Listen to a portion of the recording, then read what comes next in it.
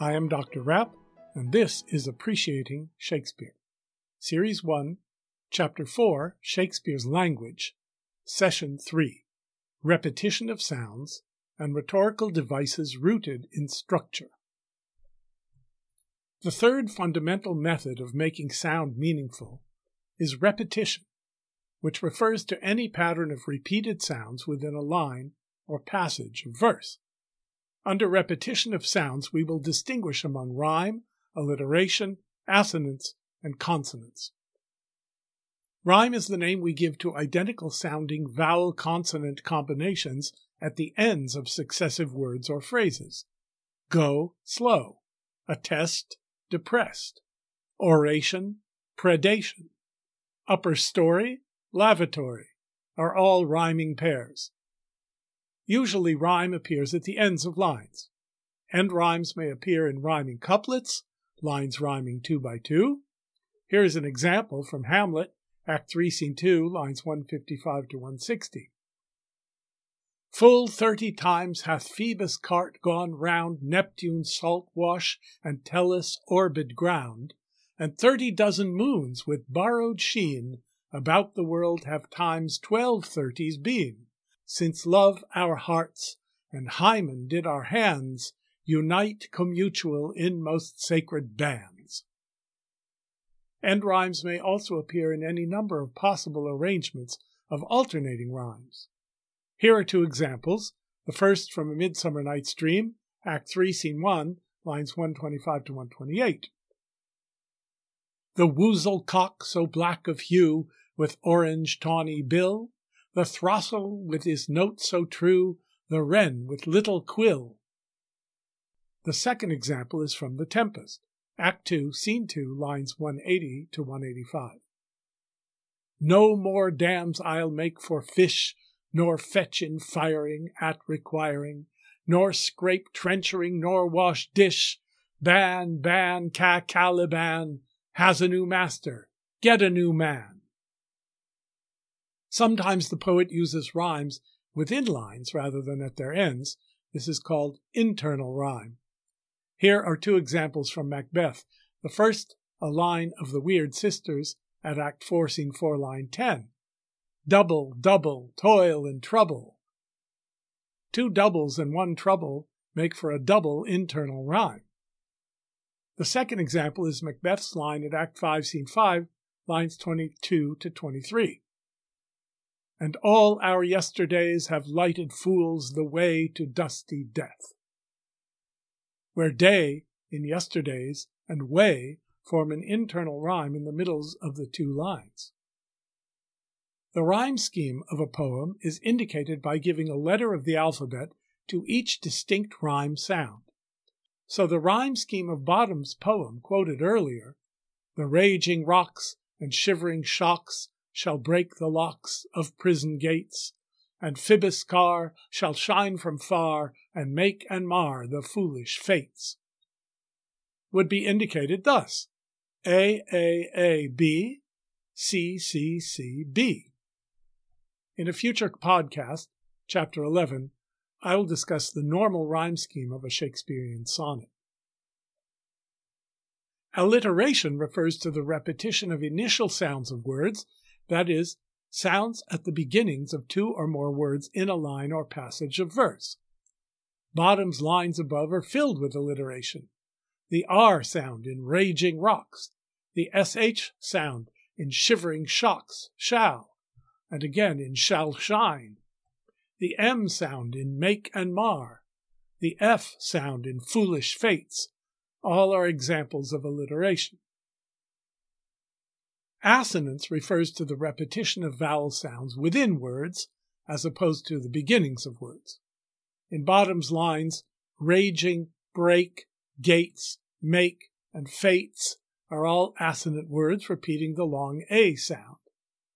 The repeated short I sound makes prison, shivering, Phoebus assonant. The assonance makes the funnier the fact that Bottom is mispronouncing Apollo's name as Phoebus instead of Phoebus. Consonance refers to the repetition of consonant sounds within words again as opposed to at the beginnings of words.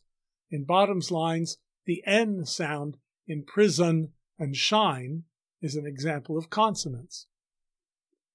If we look again at the couplet from Sonnet 94, for sweetest things turn sourest by their deeds, lilies that fester smell far worse than weeds, we will find a very rich complexity of sound repetitions.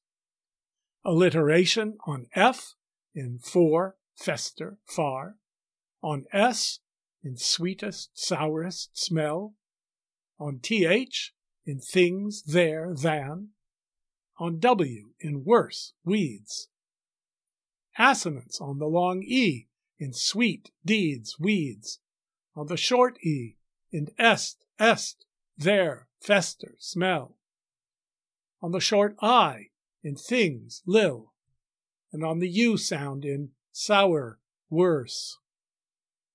Consonants on the R in for, turn, sour, there, far, worse, on W in sweet, worse, weeds, on ST in sweetest, sourest, and fester. In Series 2, Podcast Y, I'll discuss the overall effect of this complexity in Sonnet 94. One of Shakespeare's great gifts is the ear for weaving all these kinds of repetitions of sound together in complex ways in order to achieve the effects he wants. Here, taken from a play written in the period of his maturity, is an example of Shakespeare's complex use of sound. It comes from the ghost's speech in Hamlet, Act 1, Scene 5, lines 9 to 13. I am thy father's spirit, doomed for a certain term to walk the night, and for the day confined to fast in fires, till the foul crimes done in my days of nature are burnt and purged away. Notice the alliteration on F, fathers, fast, fires, foul, and D, doomed, day, done, days. The consonants together with alliteration on S, fathers, spirit, certain, fast, fires, crimes, days. On F, in confined. On T, spirit, certain, term, night, fast, burnt. And on D, confined, purged. Assonance on I, night, confined, fires. And A, day, days, nature, away. The repetition of the combinations ER and UR unites assonance and consonants. Certain, term, nature, burnt, purged. The letters D and M tie the word doomed to other words, but the vowel, double O, oo, is unique in the passage, as if all the other sounds are included in it.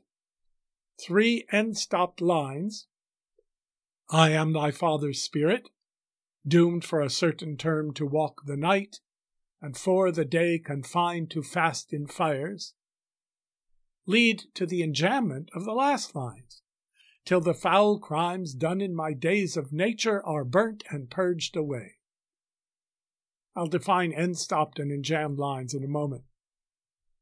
In the word doomed at the beginning of the sentence, the hardness of the D's and the force of the long vowel oo contrast with the long drawn-out fading of the long A sound in the word away at the end of the sentence. Doomed, away. More could be said about this remarkable sentence, but the essential point about Shakespeare's use of sound is this.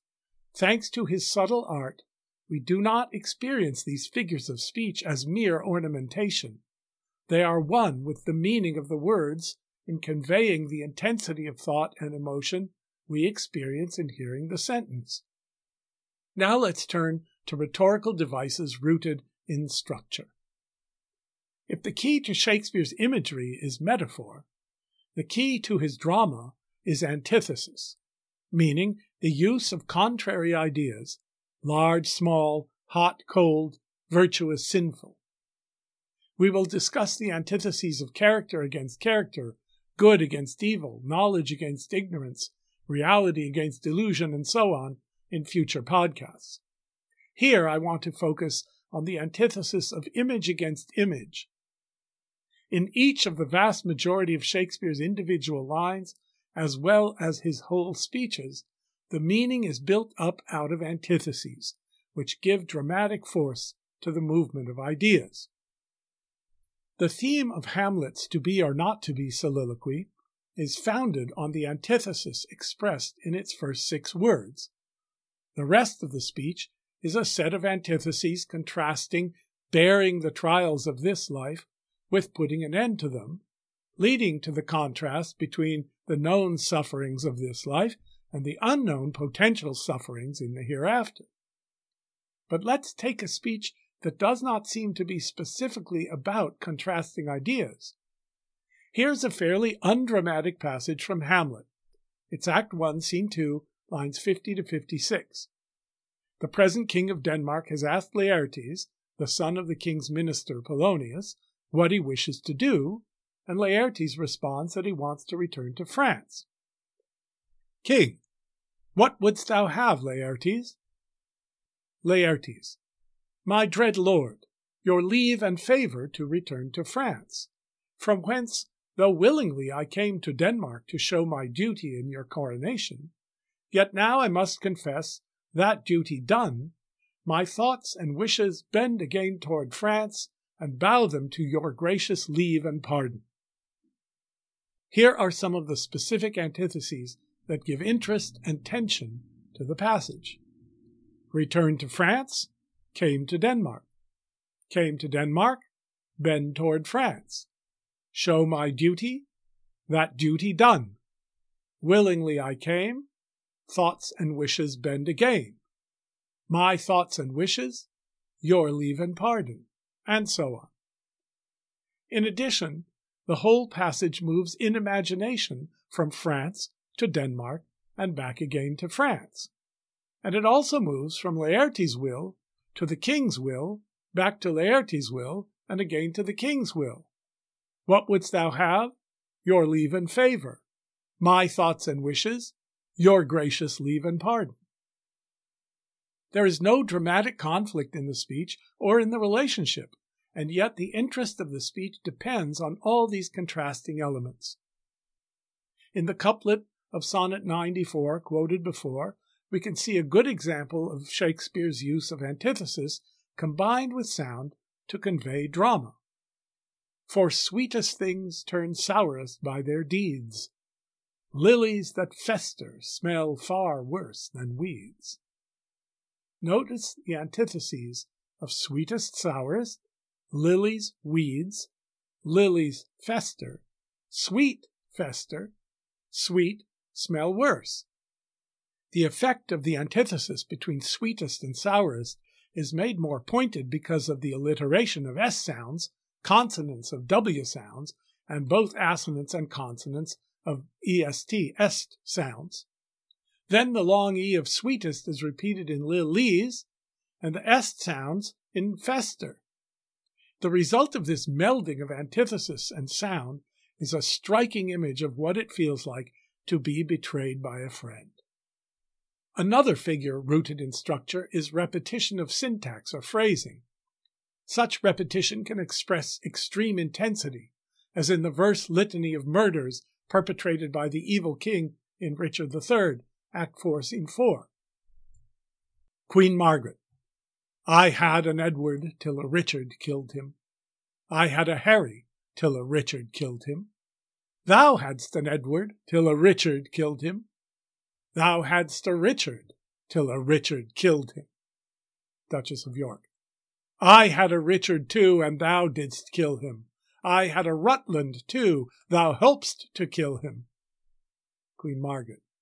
Thou hadst a Clarence too, and Richard killed him.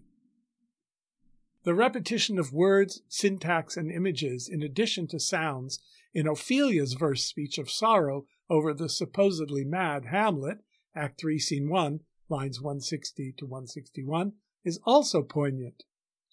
Oh, woe is me, to have seen what I have seen, see what I see. Benedict's comical prose speech in Much Ado About Nothing, Act 2, Scene 3, lines 12 to 18, combines repetition with antithesis. I have known when there was no music with him but the drum and the fife, and now had he rather hear the tabor and the pipe. I have known when he would have walked 10 mile afoot to see a good armour, and now will he lie 10 nights awake carving the fashion of a new doublet. This repetition of contrast between Claudio's behavior before he fell in love and his behavior now builds toward the climax in which Benedict asks about himself, "May I be so converted?" implying both the desired contrast and the feared similarity of himself to Claudio. Shakespeare pokes fun at excessive repetition of structural elements for rhetorical purposes in a speech in Hamlet, Act 2, Scene 2, lines 96 to 99. The Queen has asked Polonius to use more matter with less art, meaning more substance with fewer rhetorical devices.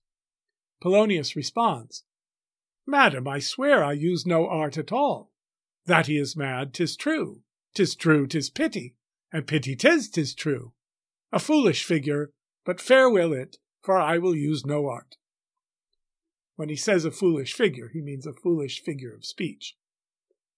A third figure, rooted in structure, is chiasmus. The word comes from the Greek letter chi, C-H-I, which is shaped like an X. Chiasmus is a figure of speech in which a word or phrase is followed by a mirror image of itself in a structure that can be illustrated as A-B, B-A. Polonius uses it in the speech just quoted in the order of his key words: mad, true, pity, pity, true, mad. Later, Hamlet will say, "To punish me with this, and this with me." That's Act 3, Scene 4, line 174. Me this, this me. One of the greatest uses of chiasmus in all of Shakespeare is the moment in Richard II, it's Act 4, Scene 1, line 201, in which the crown is passed from Richard's hand to that of his successor, Henry Bolingbroke, who is deposing him and will become King Henry IV. Bolingbroke asks Richard, "Are you contented to resign the crown?" Richard's response is, "I, no, no, I." This is heard by the audience not only as meaning yes, no, no, yes, but also as I know, K-N-O-W, no, I, capital letter I, and I know, K-N-O-W, no, A-Y, yes. I know not myself, I know no way to say yes. The point between the I, no, and the no, I is the turning point of the play, in which the kingship passes from one man to another. It is also the point in the play in which the falling star of Richard crosses the path of the rising star of Bolingbroke. Thus, in a sense, the entire play is built metaphorically in the form of a historical chiasmus, the fall of one king and the rise of the other, and the verbal chiasmus, I, no, no, I, is the X that marks the spot of the historical turning point. Finally, I promise to explain one more rhetorical figure rooted in structure, namely end-stopped and enjambed lines. An end-stopped line is one in which the end of the line corresponds to the end of a grammatical unit or phrase. An enjambed line is one in which the syntax or meaning continues or wraps around onto the next line. Think of a door jamb which connects the door to the wall. One line is being connected here to the next line with no pause. In Sonnet 29, beginning "When in disgrace with fortune in men's eyes," all the lines until line 11 are end-stopped. This is in keeping with the speaker's dreary mood. Each line is a depressed instance of his misery. I all alone beweep my outcast state, breath, sigh, and trouble deaf heaven with my bootless cries, breath, sigh, and look upon myself and curse my fate, breath, sigh, and so on. Then, after he has thought about his beloved, his mood and tone are entirely changed. He's so happy that he is ready to sing, and he does so in the enjambed line, and then my state, like to the lark at break of day arising from sullen earth, sings hymns at heaven's gate. After the word arising, which comes at the end of line 11, there is no punctuation to indicate a pause, a breath, or a sigh, but rather the phrase keeps right on going into the next line, just as the European skylark rises into the heavens at dawn to sing, and just as the speaker's mood is now uplifted in joy. It is a classic use of end-stopped versus enjambed lines to embody a contrast in meaning and tone. Shifting from end-stopped lines to enjambed lines is one of the ways that Shakespeare punctuates the difference between the rhymed couplets of the King of France and those of King Lear, discussed earlier under Sound and Sense in Chapter 1, Session 3. The speeches are in Act 1, Scene 1, lines 254 to 265. France. Gods, 'tis strange that from their colt's neglect my love should kindle to inflamed respect.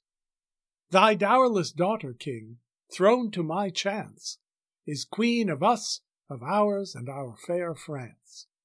Not all the dukes of waterish Burgundy can buy this unprized precious maid of me. Bid them farewell, Cordelia, though unkind.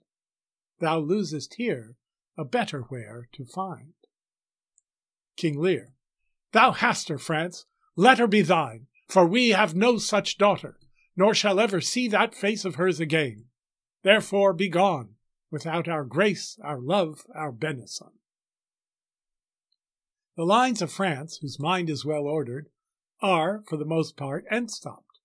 Those of Lear, whose mind is in chaos, are enjambed. Here, as everywhere, the figure of speech exists to embody and convey meaning. In the next session, I will discuss the concept of variation in speech and address the question whether Shakespeare's audience got it all. I am Dr. Rapp, and this is Appreciating Shakespeare.